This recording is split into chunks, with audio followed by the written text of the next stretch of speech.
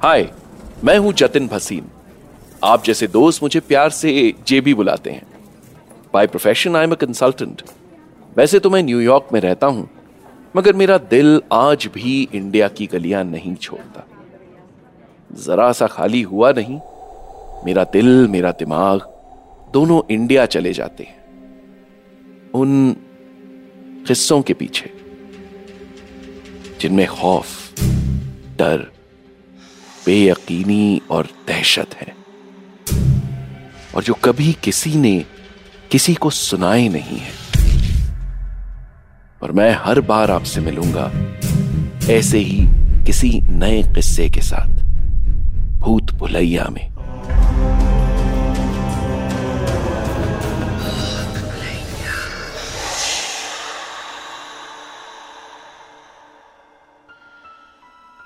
आज का किस्सा जुड़ा है न्यूयॉर्क में मेरे एक्स कॉलीग मानव शर्मा से।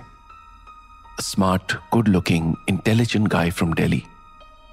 मगर इंडिया की लास्ट ट्रिप ने उसकी जिंदगी बदल कर रख दी। मानव पिछले साल क्रिसमस वेकेशन पर अपने पेरेंट्स से मिलने दिल्ली गया था। वो उनका इकलौता बेटा था। उसके father Satyendra Sharma Rohini government school में टीचर थे और मॉम सुमन हाउसवाइफ थी। मानव ने भी उसी रोहिणी गवर्नमेंट स्कूल से ही स्कूलिंग की थी। सत्येंद्र शर्मा सालों से रोहिणी में एक रेंटेड फ्लैट में रह रहे थे। फाइनली रिटायरमेंट के करीब उनको स्कूल के स्टाफ क्वार्टर्स में अलॉटमेंट हुई और वे मानव की विजिट से पहले वहां शिफ्ट हो गए। अब उनका नया आशियाना था रोहिणी गवर्नमेंट स्कूल का स्टाफ क्वार्टर नंबर 13।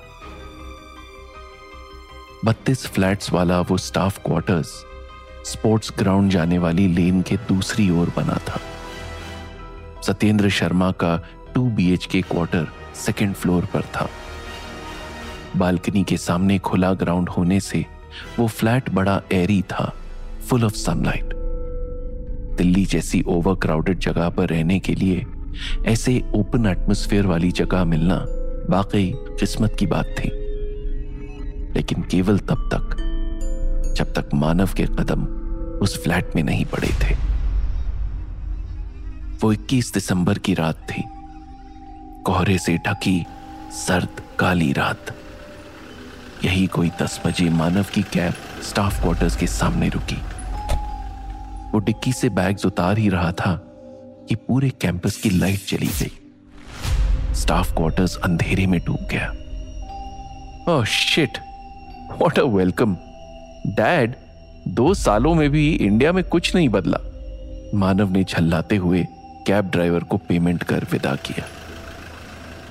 वो जैसे ही स्ट्रोलर बैग चलाता हुआ स्टाफ क्वार्टर्स के सामने पहुंचा, उसने अपने शरीर में कुछ हीट महसूस की जो धीरे धीरे बढ़ती जा रही थी, जैसे किसी बॉनफायर के पास आ खड़ा हुआ हो। सडनली बड़ी गर्मी से उसे बेचैनी होने लगी। मगर कुछ पलों बाद शरीर वापस से ठंडा होने लगा, इतना कि ठंड से उसके शरीर में धुड़धुड़ी दौड़ गई। अचानक हुए इस चेंज से घबराकर वो वहीं रुक गया। चलो बेटा, रुक क्यों गए?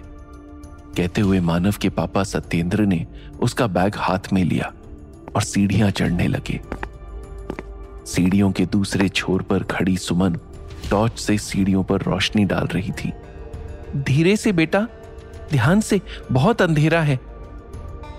मानव ने ऊपर खड़ी सुमन को टॉर्च की धीमी पीली रोशनी में देखा।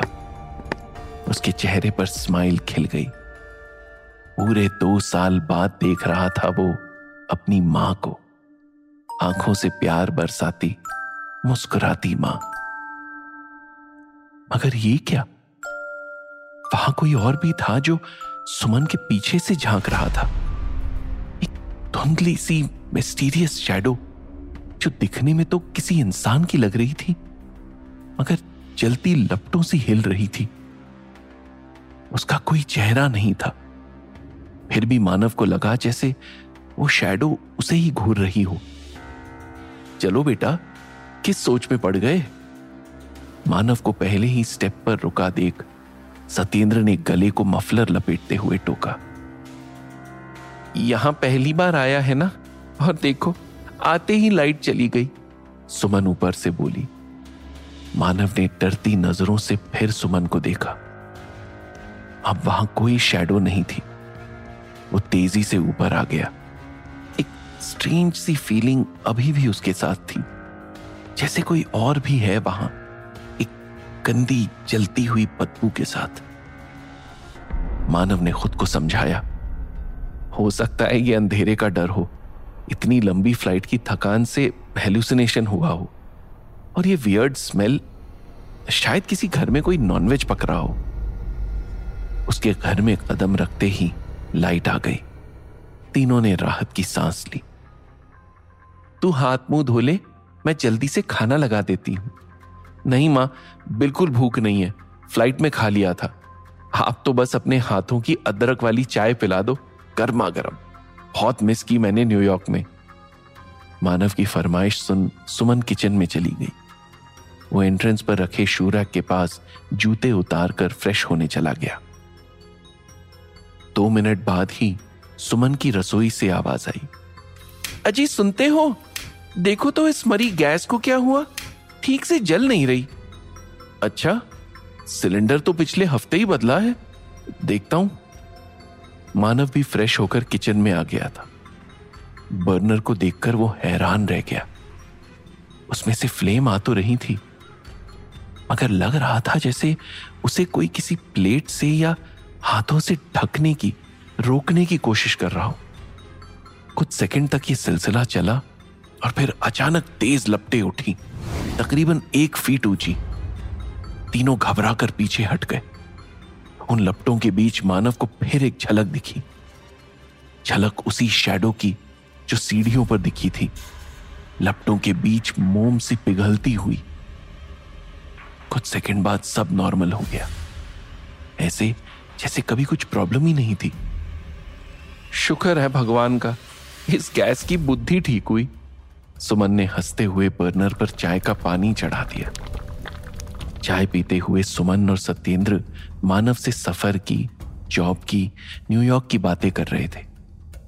मानव जवाब भी दे रहा था, मगर उसका मन कहीं और उलझा हुआ था।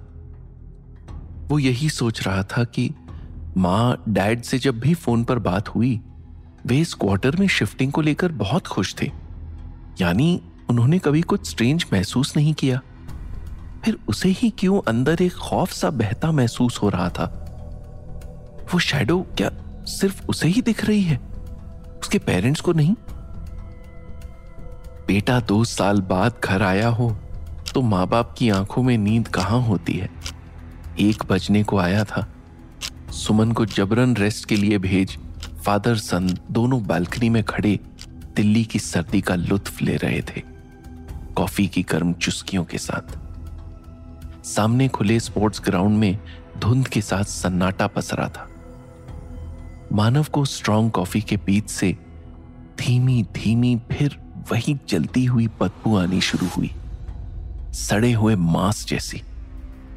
उसने सहमी नजरें इधर उधर दौड़ाई तो देखा सीढ़ियों से उतरते हुए एक साया सामने स्पोर्ट्स ग्राउंड की धुंध में ऐसे गायब हुआ जैसे एक लहर कुछ पलों के लिए समंदर से उठकर वापस समंदर में गायब हो जाती है। डैड, आपको यहां शिफ्ट होने के बाद कभी कुछ अजीब दिखा या कोई स्ट्रेंज इंसिडेंट हुआ हो जैसे आज हुआ किचन में? नहीं तो क्यों? डैड, मुझे लगता है ये घर कुछ ठीक नहीं है। I think you should shift somewhere else. पागल हो गए हो क्या? हम दोनों यहां बहुत खुश हैं। यहां आसपास सब स्टाफ के लोग हैं, जरूरत के समय काम आते हैं। पर डैड, वो जो किचन में हुआ, ऐसा क्या हो गया? और पहली बार ही तो हुआ है। तुम हमारी चिंता मत करो, हम यहां ठीक हैं।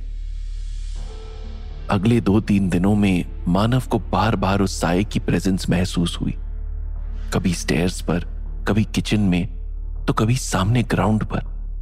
कभी उसे घर के किसी हिस्से में जले हुए बालों के, कपड़ों के टुकड़े मिलते, तो कभी अचानक से जले हुए मीट की गंदी बदबू आती, कभी बॉडी सडनली हीट अप हो जाती। एक दिन उसके कमरे में रखे बैग ने अचानक से आग पकड़ ली, वो पूरा जल गया।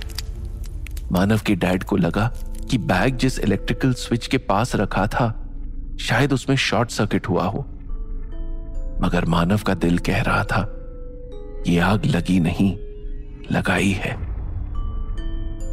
वो क्रिसमस की रात थी। मानव पूरा दिन दोस्तों के साथ बिजी रहा। पार्टी से देर रात घर लौटकर सीधा सो गया। मिडनाइट में जब वो गहरी नींद में था तब उसने कुछ चीखें सुनी, दर्द से तड़पती, मदद को पुकारती चीखें। उसे नींद में ही महसूस हुआ जैसे उसका रूम अवन की तरह हीटअप होने लगा है, जैसे किसी ने वहां आग लगा दी हो। फिर वही सड़े गले मीट की तेज स्मेल उसके नॉस्ट्रिल्स में समाने लगी। घबराकर मानव की आंख खुल गई। उसका शरीर पसीने पसीने हो रहा था, गला सूख रहा था। उसने उठना चाहा मगर वो हिल नहीं पाया, कुछ बोल नहीं पाया। He was not able to move at all, जैसे स्लीप पैरालिसिस हुआ हो। तभी उसके अंधेरे कमरे में तेज रोशनी हो गई। उसके ठीक सामने एक जलता हुआ जिस्म खड़ा था, आग और धुएं से घिरा।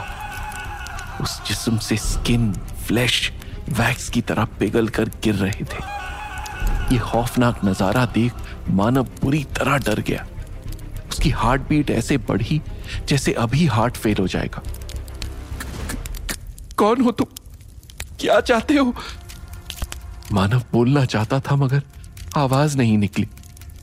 फिर भी उस साये ने उसे सुन लिया था। नहीं पहचाना मुझे? वो किसी रोबोट जैसी भारी मशीनी आवाज में बोला। मानव को कुछ याद नहीं आया। धीरे धीरे उस साये की आवाज बदल गई, एक 15-16 साल के लड़के की आवाज में। कुछ याद नहीं है तुम्हें? कभी नहीं देखा किसी जलते हुए इंसान को? यह सुनकर मानव को कुछ धुंधले से दृश्य दिखने लगे। हाई स्कूल केमिस्ट्री लैब, उसमें आग की लपटों में घिरा एक लड़का। वो लड़का जल रहा है, चीख रहा है और उसके सामने 3 लड़के खड़े हैं जो उसे बचाने के बजाय उस पर कुछ लिक्विड डाल रहे हैं। उसने जलने वाले लड़के के चेहरे पर गौर किया। अभिनव, वो अभिनव था। याद आया कुछ? मानव को अब सब कुछ साफ दिखाई दे रहा था। उसके 3 बैचमेट रोहन, शशांक, आदिल, जो क्लास के टॉपर अभिनव से जलते थे, रोज उसके लिए कोई ना कोई मुश्किलें खड़ी करते थे। सीधा साधा अभिनव सब इग्नोर कर अपनी पढ़ाई पर ध्यान देता था। और एक दिन स्कूल में खबर फैली, केमिस्ट्री लैब में एक्सपेरिमेंट करते हुए एक्सीडेंटली आग लग गई, जिसमें अभिनव जिंदा जल गया। रोहन, शशांक, आदिल जो उस वक्त वहां थे, उन्होंने उसे बचाने की बहुत कोशिश की, मगर तब तक बहुत देर हो चुकी थी। मानव अकेला लड़का था जिसने लैब की खिड़की से सब कुछ देखा था। अभिनव जला नहीं, जलाया गया था। He was murdered. ये सब देख मानव बहुत डर गया। बाद में पुलिस आई, इन्वेस्टिगेशन हुई। वो कुछ नहीं बोल पाया क्योंकि इन्वेस्टिगेशन करने वाले पुलिस ऑफिसर शशांक के पापा थे। हाई स्कूल के बाद मानव कोचिंग के लिए कोटा चला गया। शुरू शुरू में वह हादसा यादों में आकर डिस्टर्ब करता, मगर धीरे धीरे गुजरते वक्त के साथ उसके जहन से गायब हो गया। अभिनव, तुम? मानव की आवाज लौट आई थी। हाँ, मैं अभिनव। इसी स्कूल कैंपस में सालों से इसी सवाल के जवाब में भटक रहा हूं कि उस दिन एक जीते जागते लड़के को जिंदा जला दिया गया और किसी को कुछ फर्क नहीं पड़ा, किसी को भी नहीं। मैं मजबूर था। तुम क्या चाहते हो मुझसे? उस दिन जो देखा था सबको बताओ, उसकी रिपोर्ट लिखाओ। ये आखिरी मौका देता हूं तुम्हें प्रायश्चित का, वरना मानव पूछता रह गया और धीरे धीरे वो जलता साया खिड़की के बाहर फैली धुंध में गायब हो गया। अगली सुबह मानव की देर से आंख खुली। उसे ये सोचने में वक्त लगा कि वो कहां है, जिंदा है या मर गया। उसने चारों ओर नजर दौड़ाकर देखा। कमरे में सब सही था, फ्लोर साफ था, कहीं कुछ जलने के गिरने के निशान नहीं थे। मगर जैसे ही मानव ने ब्लैंकेट हटाया, वो शॉक्ड रह गया। उसके बिस्तर पर जले हुए बालों और मांस के कुछ टुकड़े पड़े थे, खून के धब्बों के साथ। ये मानव के लिए सिग्नल था कि रात का मंजर कोई नाइटमेयर नहीं बल्कि हकीकत था। सुबह मानव सीधा रोहिणी पुलिस स्टेशन गया अभिनव के मर्डर की रिपोर्ट लिखाने, रोहन, शशांक, आदिल के खिलाफ। जब मानव इंस्पेक्टर को पूरा वाकया बता रहा था तो इंस्पेक्टर उसे बड़ी हैरानी से देख रहा था। जैसे ही मानव की बात खत्म हुई, इंस्पेक्टर ने एफआईआर रजिस्टर बंद कर दिया। क्या हुआ इंस्पेक्टर, आप एफआईआर क्यों नहीं लिख रहे? हम उन लोगों के खिलाफ कैसे एफआईआर लिखें जो अब जिंदा ही नहीं? व्हाट? तब मानव को पता चला कि उस घटना के 2 साल बाद रोहन, शशांक, आदिल तीनों पुलिस जिप्सी में बैठ नोएडा एक्सप्रेस हाईवे से गुजर रहे थे। जिप्सी शशांक के पापा चला रहे थे। हाईवे पर उनकी चलती जिप्सी में खुद ब खुद आग लग गई थी। चारों वहीं जलकर भस्म हो गए थे। ये सुनकर मानव का दिल दहल गया। वो अभिनव की बात याद करने लगा। प्रायश्चित का आखिरी मौका, वरना वो भी जल रहा होता, कहीं किसी घर में, कार में, उन चारों की तरह। मानव अब रिलैक्स था। उसने दुनिया को सच्चाई बता दी थी। उसका प्रायश्चित पूरा हो गया था। वो अभिनव की सजा से बच गया था। उसके बाद उसे अभिनव की भटकती आत्मा नजर नहीं आई। 4 दिन बाद मानव की न्यूयॉर्क की फ्लाइट थी। Going back was a great relief for him. Manav ने एयरपोर्ट से टैक्सी हायर की और घर की राह ले ली। जहन पर अभी भी वो खौफनाक एक्सपीरियंसेस हावी थे। वो जलता पिघलता साया, वो सड़े गले मांस की गंदी बदबू, एकदम बदन में गर्मी सी चढ़ जाना। मानव के लिए तो वो ट्रिप एक नाइटमेयर जैसा था। वो सब याद करते हुए उसे वही स्मेल, वही हीट महसूस होने लगी। मानव हंस पड़ा। ओह गॉड, साला अभिनव यादों में भी आकर तंग कर रहा है। भाई छुट्टियों की तो वाट लगा दी, अब तो पीछा छोड़। कैसे छोड़ दूं भाई? यूएस आना तो सपना था मेरा, जो उन सालों ने तोड़ के रख दिया था। मगर अब तेरे साथ आने का मौका मिल रहा था तो कैसे छोड़ता? तू चिंता मत कर, ज्यादा जगह नहीं चाहिए मुझे रहने को। तेरे शरीर में रह लूंगा। जो तू खाएगा वही मैं भी खा लूंगा। ये वही आवाज थी जो मानव ने क्रिसमस की रात सुनी थी। अभिनव की भटकती आत्मा की आवाज। वो उसी के साथ आ गया था, हमेशा हमेशा के लिए। उस दिन के बाद मुझे मानव कभी नहीं मिला। मिली तो बस उसके पागल होने की खबर और ये किस्सा जो मैंने आपको सुना दिया। This is a Commune podcast. Original story by Jatin Bhasin. Written and adapted for this podcast by Deepti Mittal. Voiced by Anuj Gurwara. Sound edited, mixed and mastered by 3D Headroom. Podcast supervisor Ikroop Chamba.